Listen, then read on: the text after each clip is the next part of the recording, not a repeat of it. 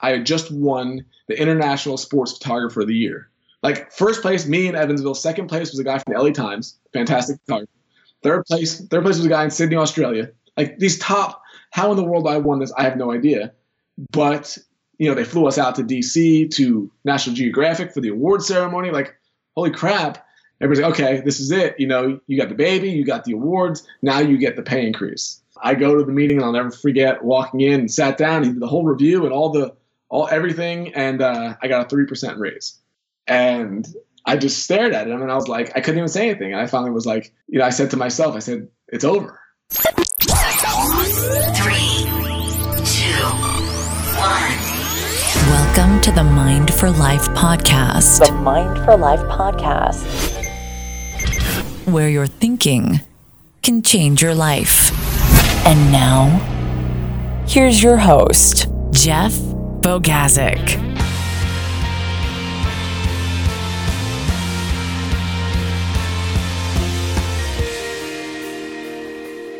What's up, everybody? Welcome once again to the Mind for Life podcast. My name is Jeff Bogazic, and I will be your host for the next 45 minutes or so, where we try to help you think better, to learn a little bit more about the world, and to live a better life. It is so great to have you with us today, and we have an incredible guest.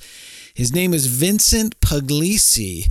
Let me tell you a little bit about him. First and foremost, he's a husband to his beautiful wife, Elizabeth, and the proud father of 3 boys, Andrew, Nolan, and Dylan. Vincent has also been a professional photographer for more than 23 years, and he's an international award-winning sports and documentary photographer. He's photographed every major sporting event, including the Super Bowl, the World Series, NHL Finals, the Kentucky Derby, and even WrestleMania. He and his wife Elizabeth own and run Elizabeth Vincent Photography, which specializes in documentary, wedding, and corporate photography. On January 2nd of 2018, Vincent's book, Freelance to Freedom, will be published nationwide. It is available now, however, on Kindle, and you can find the link for that in the show notes. But it is the story of how he and his wife went from low-paying newspaper photography jobs and debilitating debt to a life of financial and time freedom through self-employment. You're going to hear more about that journey today. When he's not with his family or shooting photography, Vincent also coaches freelancers on how to live a life of financial, time, and life freedom, specifically through the world of self-employment. He's also the co-owner of Sports Photo School, which teaches parents how to take awesome photographs of their kids playing sports. And today, you're going to hear a couple of things. First of all, how you can get your fruit, F-R-U-I-T, under control. Second, you're going to hear how Vincent went from $32,000 a year to $32,000 in one day. And maybe you're even going to get some pro photo tips from an award-winning professional photographer. All of that and more, and we're going to get into it in just a second. But first, let me mention a couple of things. First of all, our sponsor for this podcast is Bluehost.com. Bluehost is the leading web solution services provider. They were founded in 2003. That means they've been around for a while. They've continually innovated new ways to deliver on their mission, which is to empower us. That's you and me to fully harness the web. If you are looking to host a website, a podcast, an online business, or a blog, please check out Bluehost.com. Go to our website, mindforlife.org, scroll to the bottom of the page, and click on that banner for $3.95 a month hosting. Plus, I think you even get a free domain registration. So Bluehost is there so anyone, novice or pro, can get on the web and thrive. Second, the show notes for this program will be at mindforlife.org/039. So please click on over there to get all of the links and my top learning moments from this program, which includes a link to Vincent's top 10 tips, the top things he learned in going from $32,000 a year to $32,000 in one day. Also, you can now become a patron of this podcast and help to support it with your kind generosity. You can give as little as $1 a month and help us to cover the cost of producing this program. So head on over to mindforlife.org and click on the Become a Patron orange button link right there at the top of the homepage. I want to also encourage you to stick around to the end of the podcast where I share with you my top takeaways from my conversation with Vincent today. All right, that's it. Let's go ahead and get right into my interview with Vincent Puglisi.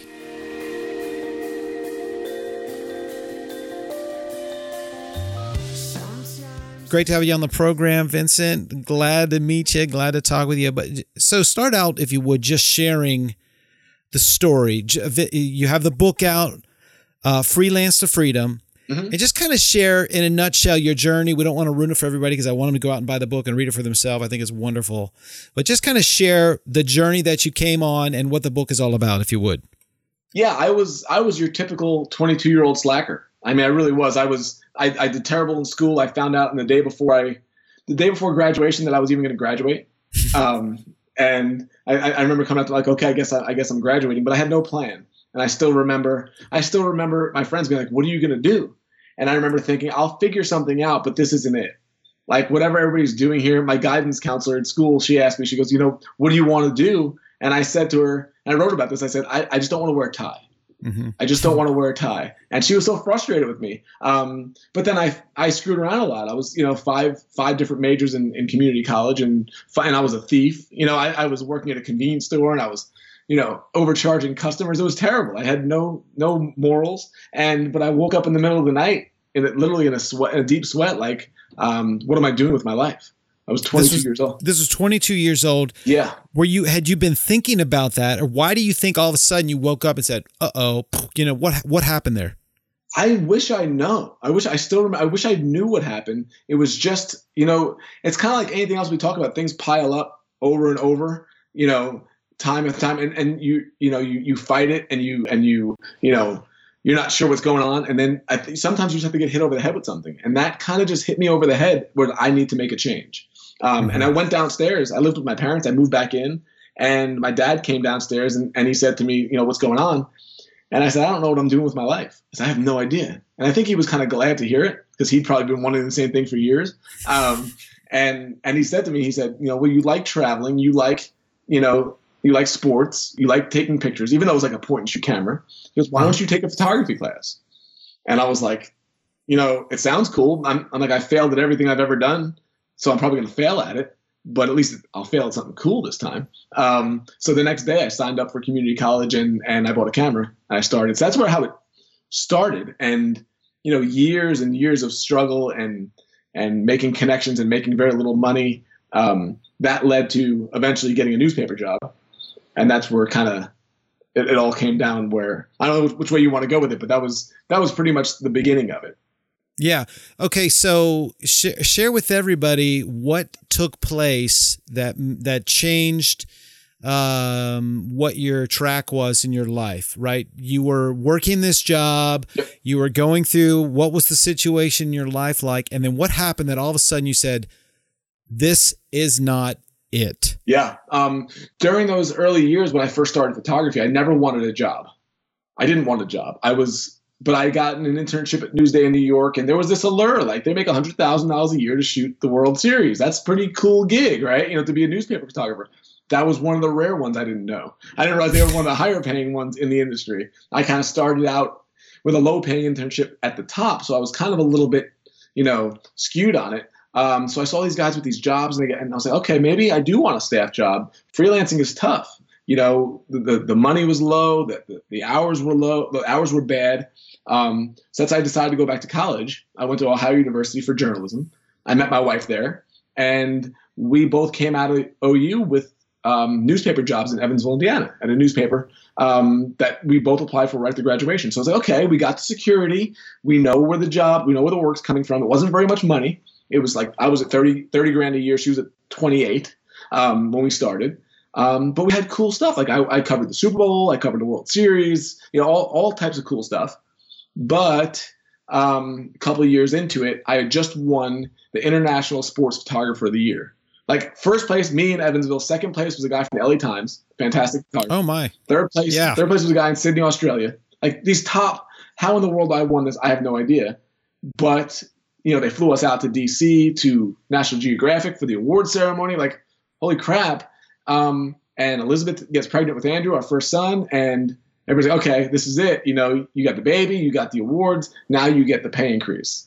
So right. I go to the meeting, and I'll never forget walking in and sat down. He did the whole review and everything, and I got a 3% raise. And I just stared at him, and I was like, I couldn't even say anything. And I finally was like, I said to myself, I said, it's over. I said, I can't. I looked out in the newsroom. I saw everybody that was disgruntled. It really kind of like my eyes opened. Like everybody's always complaining about money. Everybody's always complaining about their time. They're complaining about how they're treated. They're complaining about how they can't take vacation. It all just hit me. Like, oh my God, what am I doing? What's happening? And how am I going to feed my kid? Because my wife wants to stay home if we can. So literally that day, went home and called my dad to see if I could do side work in his business. He turned me down. He said, you haven't worked in my business for 10 years and I'd have to retrain you. And he's in New York. And he said something that changed my life. He said, you have a skill, but you're not using it the right way. And I'm like, what do you mean? He goes, well, you refuse to do all the things that will make you money. And you're settling for this job that's paying you no money. He goes, you got to start a business. And I'm like, oh crap, I know nothing about business. I studied photography. I studied my craft. I didn't study. So that day I called a bunch of photographers in the Yellow Pages and they all turned me down. I wanted to, see if I could assist them, but it was all for me. Like, was it like, so that was basically like, let me see if I can get on with somebody as a freelance photographer. Can I second shoot with you? Yeah. Can I do some weddings for you? And they could all tell, I was mad then, but they could all tell I was doing it for me. I wasn't doing it to help them. Yeah. I wanted to learn. And then of course I'm going to go out on my own and then probably undercut them or whatever. I didn't mean to, but I was thinking very selfishly, which is what you do when you're stuck. You're not thinking about other people. Right. So I took the phone book and I literally threw it against the wall. And I said, I was trying to join them. Like they say, if you can't beat them, join them. Well, I said, if you can't join them, we're going to beat them. I said that out loud to myself while I was sweating and angry. And we started our business that day from scratch, from the ground up.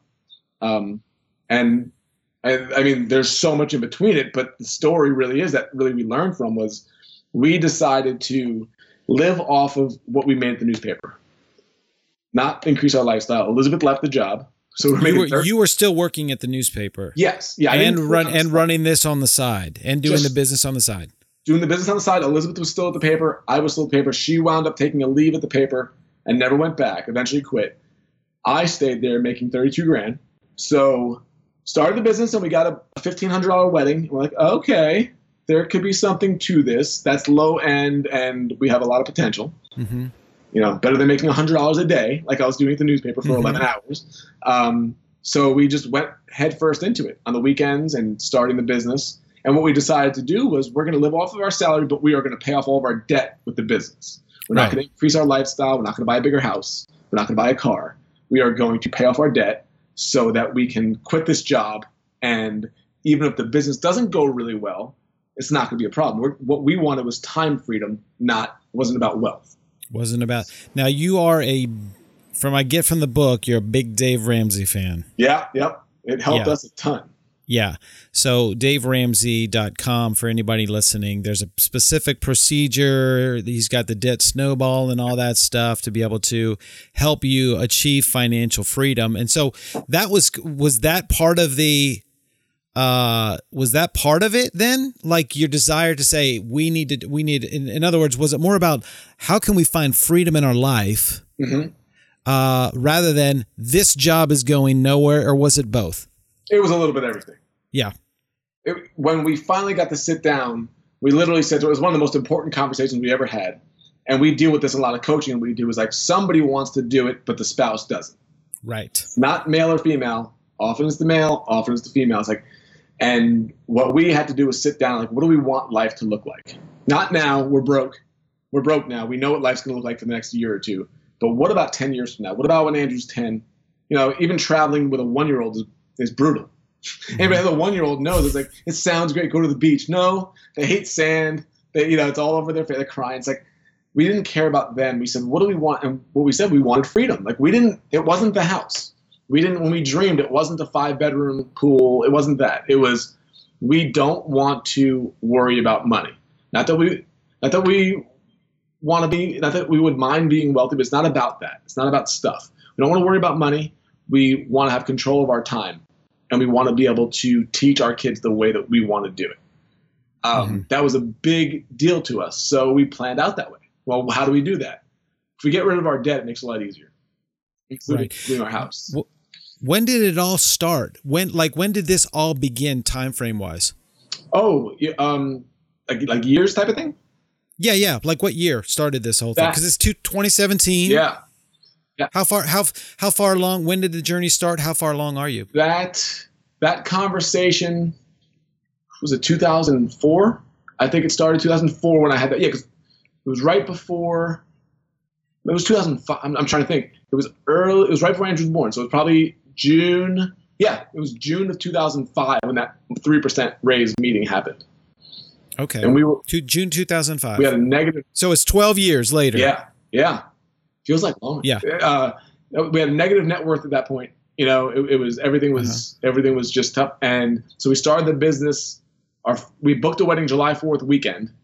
Andrew was born July 12th. Your wife was shooting she wasn't shooting the wedding when she was pregnant. No, we booked it. We didn't. Okay. We didn't shoot. We booked our first one. The first time we made money in a business was that 4th of July. Like, wait a second. Okay. Then we booked another one. And then all of a sudden we started paying attention. People called the newspaper looking for wedding photographers. We used to laugh at them because we're journalists, right? We're too good to do weddings. So we would be like, no, we don't know anybody. And then we're like, yes, we know somebody. It's us. And then we would just negotiate prices for the first few, whatever it took, because every one of them, paid some doubts of debt. So if you get $1,000 wedding, our debt goes from 140 grand to 139. That feels significant. Another $500. So you get really excited about it, like when you start making progress. And then we started fleshing out how many weddings would it take. And I remember going into the bathroom and being like, wait a second, if we did 30 weddings a year at $3,000, that's $90,000 on 30 days of leaving the house. When right now we make $60,000 leaving the house 240 days out of the year. Mm-hmm. Something's wrong with that. The light bulb went off. I remember it was like in the bathroom at the newspaper. And at that point I had checked out. I was just like, give me my assignment. At the newspaper. Yeah. Give me my assignment. I'll do what you need me to do. But when I have any extra time, I am working on the business. And that's probably not the best way to do it, but that's the way we did it. Well, though, in all honesty, if the business, and I think maybe this is for business and for companies, if they really want their people involved in it, you can't pay them $30,000. And then when they ask for something and get awards and are doing great work for the business, say, I can only get you 3%. Yeah. Because if I get the sense that you're saying, if they would have given me 10%, none of this would have changed. I would have stayed there. I would have done the same thing. We wouldn't be talking right now. Right. We wouldn't be, because I would have said 10%. Okay, now I'm making 40 grand a year. Okay. I'm not quitting now, because the problem is the beautiful thing is I made so little money that it's pretty easy to replace. The problem is the people that I talk to make 100 grand. Yeah. And now how do you leave that? How do you leave that when you then bought the house? Right. Yeah. Had you gone up to that, or let's say you had put in another 10 years and had gotten, maybe a better job, better paper or something like that. Bought the house. Would you trade that? Would you, if you had that now, you wouldn't trade what you have now for that? Never. I am so unemployable. It's ridiculous. I'll be I joke, I will be fired within the first 5 minutes of any job. And I'm not a jerk about it. Hopefully not, but I want to be able to do things my way. Once you have freedom, once you have control over who you work with and who you don't work with, when you work and when you don't, what you can charge and what you can't charge, there's no way. It's just like, that makes me, makes my skin crawl thinking about it, because I'm like, wow, I can have this interview today. I have another one. Then I'm going to Columbus tomorrow to meet with a group of entrepreneurs. I get to control my time. We're after the book launches in January, we're hitting the road as a family. We're taking 3 months and going out west. And it's like, how in the world could I do that? So that's why the whole thing with starting a business is so important if you want freedom. It's not for everybody. It took me a while to understand that, because when I first started, I was like, everybody has to do this. Like, no, everybody doesn't, because everybody doesn't want that. But if you want freedom and you want control of your time and money and where you live and where you spend your whatever months you want, you have to, because if you have a job, then they control you. Right. So I was going to say that I think it's important to get the 12 years, because everybody's looking now at your book, and you've got the book launch and everything's free. Everything's great. Yeah. And there we go. I'm going to do it. I want to do that. So tomorrow I'm going to have a book out. Yep. And it doesn't happen like that. It doesn't work that way. And that's the whole thing is everybody's like, have you heard of Donald Miller? Donald Miller. Yeah. Yeah. He was a writer. He was a writer for a long period of time. And now he's got I just noticed he's got like a brand, a company that he started. The Story brand. And it's phenomenal. And they talk about what the pain points are. And, that's what we went through with this. Is kind of like, you have to understand, like, delayed gratification. Like, he talks about what is the hero and what is the villain in a story. And the villain in our story is the culture. The inability to delay gratification is what if I can get everybody to understand that, everything would be different. Good luck. But my job is to figure that out, and that's what I coach people with. And because when you can understand that, if you can delay the gratification, and you can hold off till tomorrow and enjoy what you have today, what you have, everything is just exponentially better. Mm-hmm. So we practice it. We practice it with our kids. We never go to the store and they get what they want on a first shot, because I want to teach them this. Right.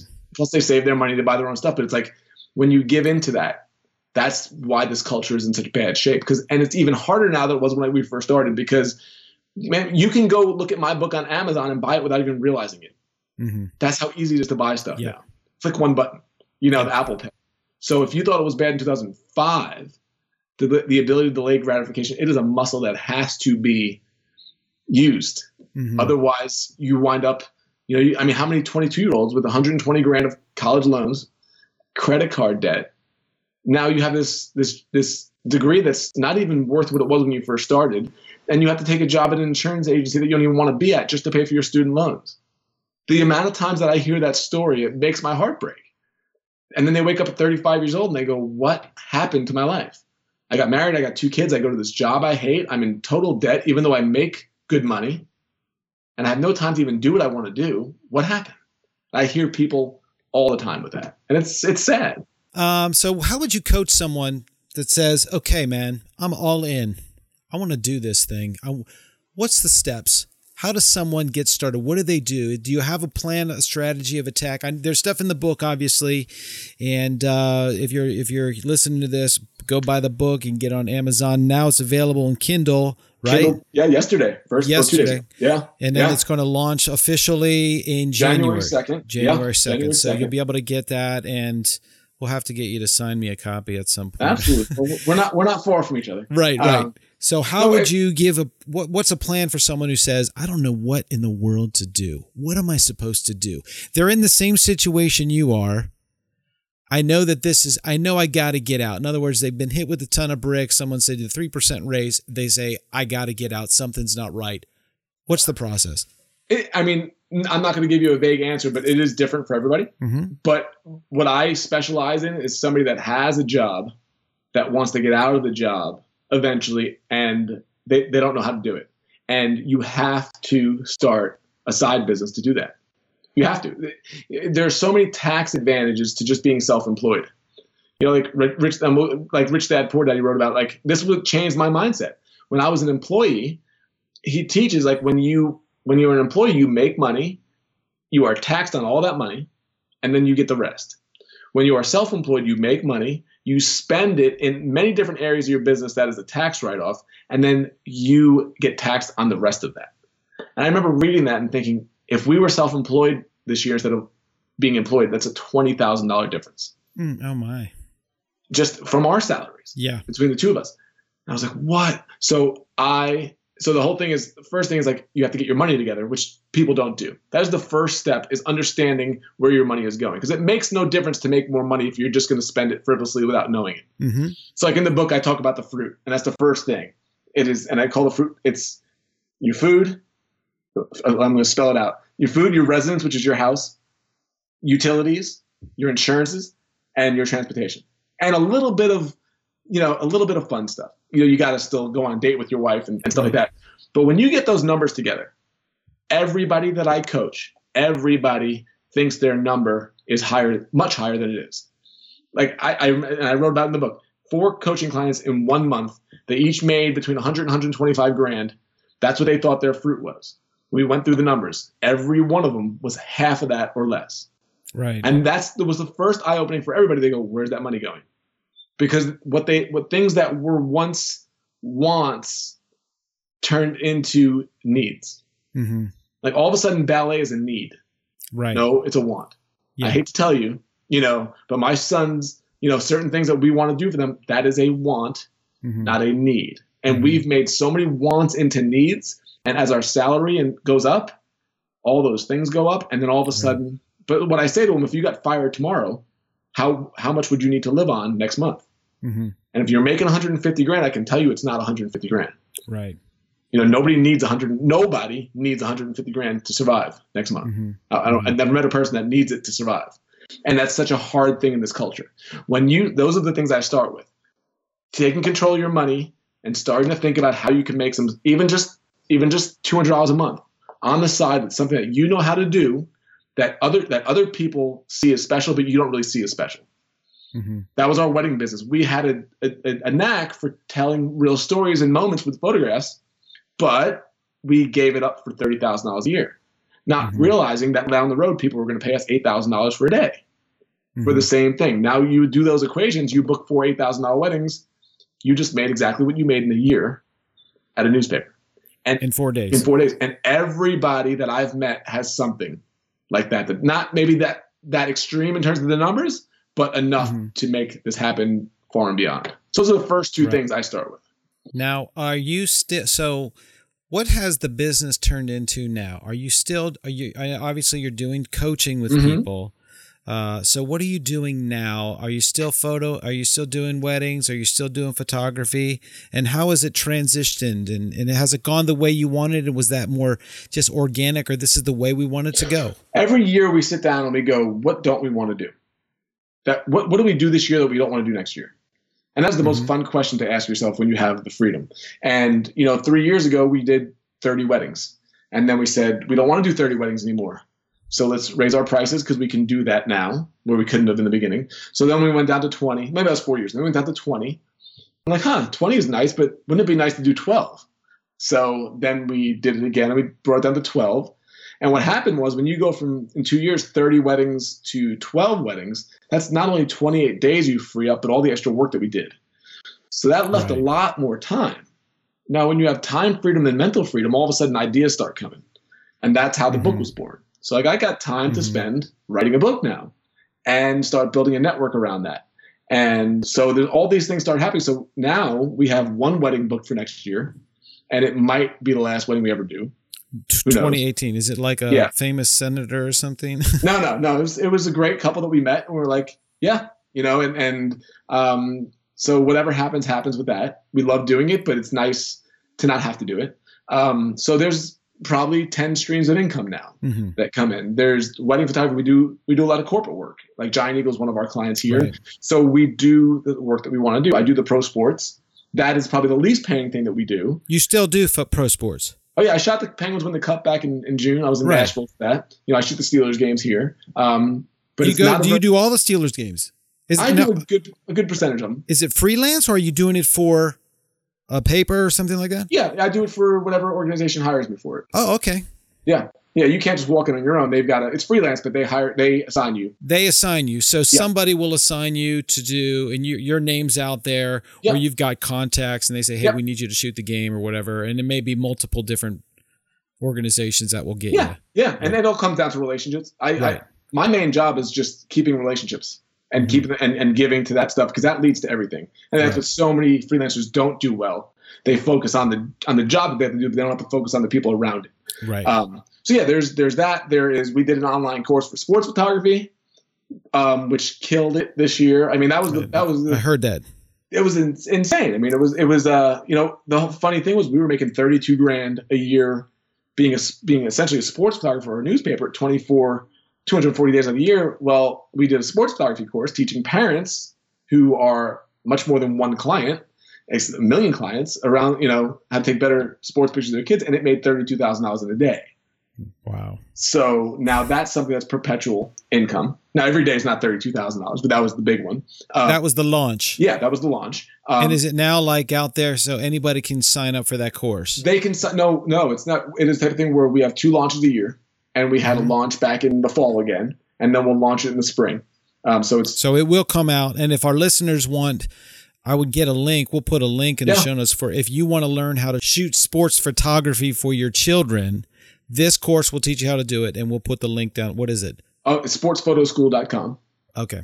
And yeah, so it's an 8-module course going through lighting and moments. And it's just all the things that I learned for 20 years, I was able to, me and Kyle Schultz, my partner, were able to put it out there in a course. So it was like, that was an eye opener for us. Like you can do stuff like that. So between that and the book and the coaching, the masterminds, one-on-one coaching and a couple different, affiliate things that go on, then, so each year you get to say, well, I don't want to do this anymore, or I'd really like to do this. So next year I have 2 things that I'm going to do. And one of them is what you're doing. I want to do a podcast for Freelance to Freedom. I mean, it's just, there's so many stories and so many questions to answer. And I'm going to do a membership site related to this because I do the masterminds and the coaching, but those things are a little bit more expensive. But I have a whole lot of people that would like, some one-on-one attention, but not requiring that much. And, it'd be, maybe $20, $30, $40 a month, whatever it would be. Those are the 2 things to build for next year. And then we just eliminate the things that take up time that we don't want to do. So it's right. I don't know how it's happened. It's kind of bizarre because I'm not that guy. I'm not that smart business guy that learned. I just was desperate enough to have to do stuff along the way to make a change. Yeah, the desperation really propelled it. And like you said, it's funny when you get out there and you start doing stuff or you start talking to people and then you are able to go, yeah, what are they doing? Yeah. How could I do that? The ideas just kind of flow when you're able to be in that environment rather than just going out and saying, okay, I'm working for the man here. I'm working for the paper. Got to go shoot the shot, that type of thing. And the tendency is to think, oh, they could do that, but I can't. And I'm sure there's somebody listening to this thinking, oh, he can do that, but I can't. And that's a bunch of crap because I am no smarter than anybody else on this. Like I'm not smarter or more talented, but I will most likely outlast anybody else. That's my... If I had just determination. Yeah, I'm going to keep going. Sometimes I got to pivot. You got to change. Like we had to pivot with the weddings. It was something we wanted to do. But we took those skills and turned them into something else. We took the journalism storytelling from the newspapers where we made very little money and we turned it into a very profitable wedding business because nobody was doing stories like we were doing. And then I took that and I brought that storytelling into our sports photography. And I took the sports photography and turned it into a course. It's like when you look at it, it makes sense. But when you're so stuck in the moment and needing money, you make bad decisions. So that's why the whole money thing is get your money under control first so you can make the decisions you really want to make. Yeah, the money situation led to a sort of desperation of what next? And I think a lot of people don't get to the desperation. Yes. Which is why it seems like when you get fired or when all of a sudden there's like a wake-up call and now you are in this situation like, this is not going to get better, right? Yeah. Or this is going nowhere. There's like a little bit of a fear and a little bit of a trepidation. And hopefully you can utilize that to drive you to, okay, I now need to do something different. Yep. Yeah. Yep. And the energy that comes with it. But I can't tell you how many people I've told you need to get fired. The best thing that could ever happen to you is to get fired. Yeah. And they're like, well, I can't. How would I pay? You'll find a way to pay for food. Yeah. But if you want, and people tell us even about our business and we turn people down, like we turn down wedding clients. And I say, it's good for your soul to do that because when you don't need the money as much, you turn down the wrong clients. You take the right clients. The right clients are going to appreciate you more. They're going to pay more. They're going to tell people about you who, guess what? When those clients spend good money, their friends also spend good money. And that's the referrals you're going to get. And they're going to be people that get your work. And then everybody's going to rave about you. And then when 5 friends tell you this is the best wedding photographer, guess who they're hiring? Right. It's going to be you. Yeah. And they'll spend more. It just keeps going that way. And I don't know why this stuff isn't taught in school at all. I had to learn it the hard way, but it's not. So that's my mission with this. I mean, talking to you, having this conversation, if I can get through to anybody just to think about this, this is my passion, and this is my, you talk about like a mission, or, that's what it is for me now. To talk just for a little bit, because I thought it was really awesome, was when you talked about the time of giving. You mentioned that in the book, and I think that is just an incredible, incredible point. So just share a little bit about what the hour of giving is, how you came up with it, and what your perceptions of it are. How long has that been going on for you? About not much more than a year and a half, 2 years maybe. Since before I started writing the book, that came up during it, and it came up because I'm a selfish guy, and I could say that out loud, no longer feel bad about it. Like, I'm inherently, that's who I am. And I've heard Dave Ramsey talk about, like, he is a spender. That's why he has to teach this stuff. And I am a selfish guy, so I have to teach this stuff. And I'm like, why didn't I get the results that I wanted for so long in my life? And it was always about, well, what do I need? What can I get from somebody? Even if I was being nice, it was kind of like, well, I really kind of had a motive, right? I had a reason. And a lot of people feel that way because you got to survive, right? You got to get. But what happened when I stepped back from it, and I started meeting people, and I mean, Penny Solosky, who was a client of ours, I mean, she taught me something, and it was in the book where she gave us, she came up to me and she goes, after we took the wedding pictures of her daughter, she goes, what does it feel like to make people happy for a living? And I said, what are you talking about? I said, I do this for me. I said, I take these pictures for me, and if you happen to like it, that's wonderful and want to pay me. But this was not in this altruistic, like, oh, I do this to make people happy. Like, I was doing to make me happy, so I didn't do a job that I hated. Turns out that by me doing what I loved, I was making people happy, but I never really got that. So she gave us a $1,200 tip for a wedding. I was like, what? And so I tried to give it back to her, and she goes, no, don't you understand? It makes us feel good to give to you. Like, you of all people should understand that. And I was like, I didn't understand that. So I started realizing, I was like, what am I? I remember driving home, like, something's wrong with my mindset, because I don't get that, and I don't do that. Right? I don't do that for other people. So I had to keep thinking about it. I was like, I got to give first. I got to give first, and not to get. You will wind up getting if you do that. But I had to. So I started doing, okay, instead of the first hour of the day thinking about what I need to do to increase my business, I need to give back.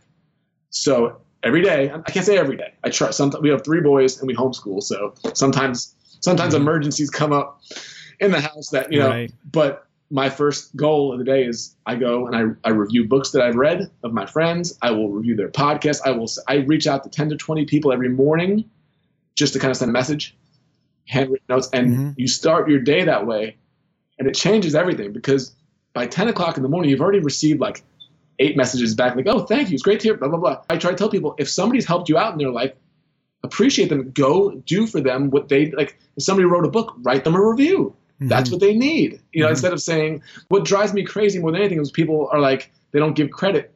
You hear these people give speeches and they go, this guy told me one time the best advice ever. And he gives the advice, and you're like, why don't you say his name? Yeah, right. Say who it was. You're going to give their advice, but you're going to say somebody told me? Like, no, say it was Dave, my neighbor. Yeah. Give him some credit. So it's changed our life in ways that you would, over the last 2 years, you never do. I wish I would have learned it when I was 20. How would you say has that you just confessed you're a selfish person, right? Because I think everybody is. I think everybody is personally.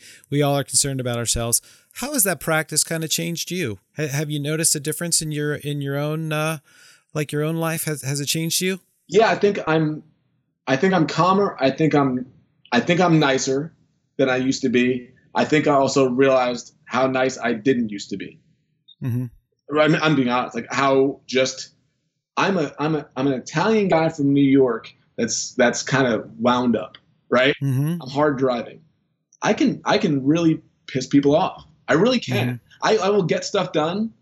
I have a lot of energy. I will be fun to be around, but I will push people the wrong way because I don't really have, I don't have the filter like some people. Like when I lived in the Midwest, it's like, well, you said that, and it's like, that's what It's not like New York. No. It's not like New York. No, but I've learned, like, man, and I would always be like, oh, that's just me. That's just me. I'm like, that's right. It probably is just me at that time, but doesn't mean it's right. It doesn't mean you treated people well that way. So that's kind of, once you get out of it, you realize I'm not really proud of who I was, and I want to change that. And before I go, like, I don't want to be remembered as that. I want to be remembered as somebody that got stuff done and was inspirational, but I don't want to be remembered as that. So I got some work to do so, because I'm sure somebody can listen to this podcast that knew me 15 years ago. Like, that's not the same guy. Talk about giving, and that's good and bad. It means I'm growing, but it also means I had a big place to grow from. Mm-hmm. Well, I don't want to take, you've been a great inspiration. I mean, it's been great to talk to you. Inspirational. I highly recommend the book to anybody out there listening. You can get it on Amazon. It's called Freelance to Freedom. Yeah. It's right there. So grab it. And if you would, two things before you go, if you have a website where people can contact with you, and then I want to ask for a photography tip. Okay. You're a pro. I want to get one tip because I am not a pro, but my daughter's getting, she's coming up on senior pictures here. So I decided to take the camera outside. All right. And try to do some portraits, man. But I need some pro tips on that. Gotcha. What's the pro tip on the lighting, the aperture, f-stops, or whatever they are? Okay. So where can people connect with you, and what's one pro photo tip?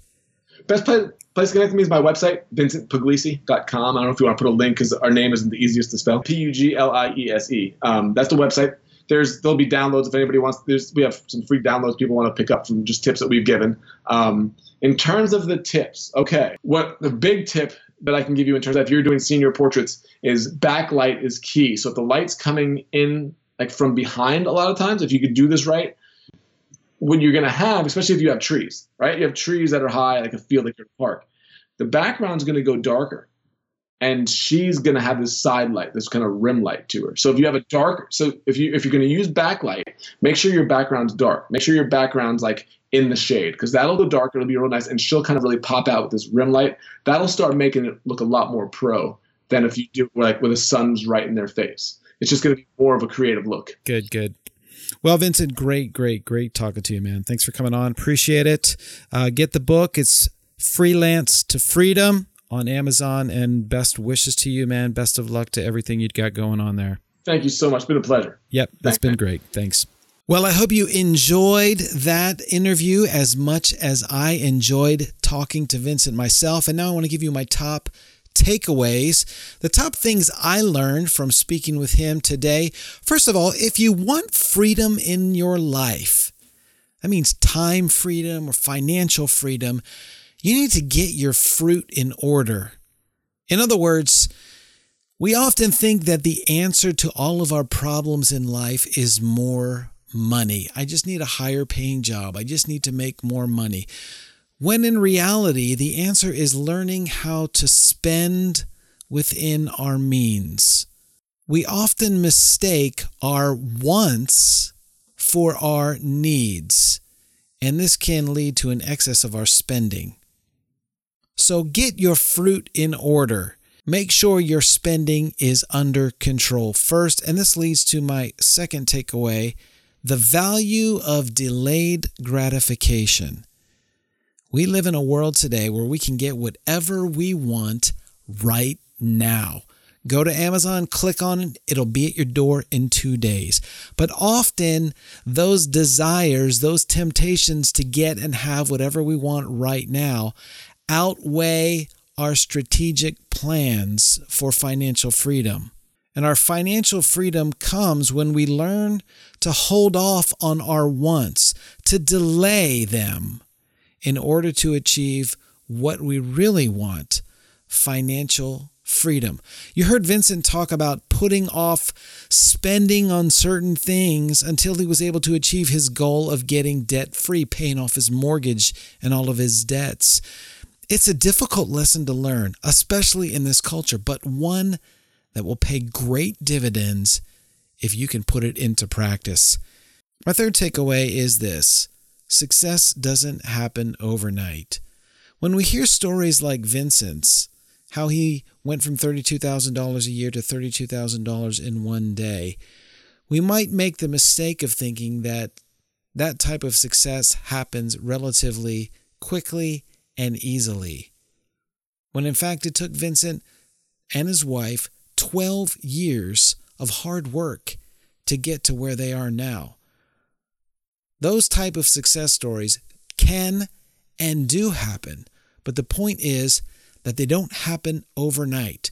You can get there. It just takes time, dedication, and hard work. Well, I hope you've enjoyed this podcast. Remember, the show notes are at mindforlife.org/039. You can leave your comments there about this episode. Also, please subscribe on iTunes. And if you get a chance while you're on over there, leave a review of our podcast. Thank you again so much for listening, and we will talk with you next time.